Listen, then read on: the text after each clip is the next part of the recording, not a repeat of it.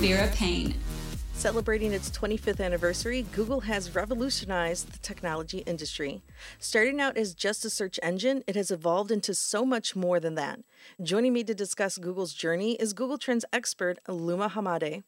Thanks for joining me, Luma. Yeah, I'm super glad to be here. So what happened? Google was just a search engine, and now it's this huge company. Was that always the dream? When we talk about the start of Google, it really started in 1996 when Larry and Sergey, who were both PhD students at Stanford, found out how to create a search algorithm that was based off of what we call relevancy. So making sure that when you're searching for something, such as a dog crate, as an example, you're not getting a bunch of links for dog adoption because we're assuming you already have a dog or have those plans. That search engine, as you correctly mentioned, became really popular. And in 1998, it was incorporated into Google Inc. When it comes to the other medias that we've touched, we've definitely expanded into maps and shopping, but our core message really stays the same of just making information accessible to everyone, making information equitable for everyone. And I think we've done a really great job at that. And looking back on 25 years, we've helped a lot of people, which has been really great. 25 years, that's a really long time. There's got to be some kind of notable achievements. What are some of the biggest things that Google has done so far? You know, I think everybody has a story of a Google product that's changed their lives. For me personally, one of those stories was in 2006 when we created Google Translate. I come from a very multicultural family. A lot of people in my family speak many different languages. English actually wasn't my first language, although I hope you can't tell at this point in time. And having that accessibility to translate in real time and communicate with each other was really, really huge for my family.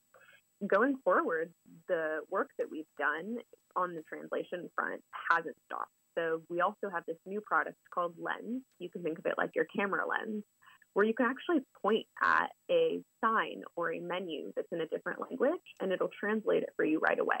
So it's making things like travel so much easier, connection to people so much easier. It's kind of true. I never thought about it until you started saying how, things that changed your life. And, Password Manager changed my life because I don't have to remember anything. Mm-hmm. And I do. I love that. Right? Yeah. I don't because I have really long passwords now, uppercase, lowercase, special characters. And I'm like, what am I doing? I can't remember too much. And I end up using the same one over and over again. But with, Password Manager, I've gotten so lazy. Oh my gosh. I so feel that. I feel the same too with shopping. You used to have to go into 10 plus stores to find what you wanted.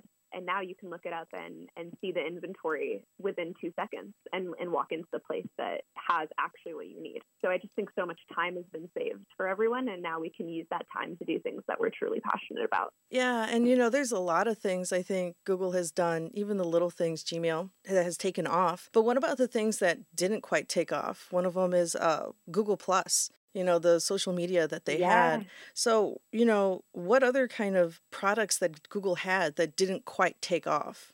Yeah, that's a really good question. I think in a world where we have so many impactful products, there's obviously some experiments that we did that didn't take off. I remember when I, maybe a decade ago, was using Google Buzz. I don't know if you remember Google Buzz, but I loved it. And then we ended up not moving forward with it, and I was heartbroken. But I think that something that we've done to kind of innovate on those experiments is we've made the new products that we're testing available to the public before we release them. So one example of this is conversational search. So if you go to labs.google, you can actually access a new feature that we're currently testing. It looks very similar to your current search page, but what you can do is you can ask follow-up to your search. So as an example, if you're looking up, what is the cheapest bike near me? It'll give you the answers in the regular search format that you're used to, but then you can ask, can you sort these answers by red bikes only? So you don't have to restart your search every time you're looking for something. So that's just one example of a new experiment that we're trying. I highly encourage everyone to play with it, give us feedback on labs.google. Wow, that actually sounds pretty cool. I like that a lot because sometimes you do find new information within the search and you're like, okay, I have to do a brand new search and you have to, tweak it a Yep. little bit, and it just ends up getting jarbled. 100%. And in a world where 15% of our searches every single day are new, we're realizing now that the follow-up is a really important factor to a person's journey in getting new information. Same with when you're looking for homework help or job help or just trying to understand a concept, being able to ask that second question is going to be really revolutionary. And now that we're on the topic of searching and using the search engine, I'm a little curious. Have you guys ever looked at what people were searching at like throughout the 25 years and was like, man, we need to really focus on something innovative to help these people because everybody's searching for it? Yeah. Oh my gosh. Absolutely. I look at the trends in real time on trends.google.com because I am so interested in this as a concept. But something that is really interesting, and I'll give you a few examples, is selfies. So selfie spiked for the first time in 2013. However, the front camera on phones, whether they be a Pixel or an iPhone or whatever phone you were using, those were around for 3 to 4 years prior to that. So it wasn't until celebrities started taking selfies and posting selfies that people started to care about the front camera. But once it started to spike, leaders across the whole tech industry, not just at Google, realized, okay, we need to invest in making the front camera higher quality. That's cool because I'm not a selfie person, but I do love how the technology of the cameras have just flourished. I think it's really cool that, in the past you had to have like this really, powerful camera. And now it's like, no, I'm going to pop my cell phone out. I got this, guys. Yes, absolutely. My mom is a big photographer, so I have so many memories of her lugging around like 16 Canon cameras. And now we have that at our fingertips, which is really, really amazing. I'm curious, is there anything that's Google is doing that you've noticed that users aren't really utilizing and you wish they would? Yeah, actually, it's funny that you say that because we released a feature around 2 years ago called Hum to Search. Most people don't know about it, but essentially, if you have a song stuck in your head, you don't know the lyrics, all you can truly remember is a melody that you heard at a restaurant one time, you can actually click the microphone button in search and hum the melody, and it will tell you what song you're thinking about. What? I didn't even know that Yeah. existed.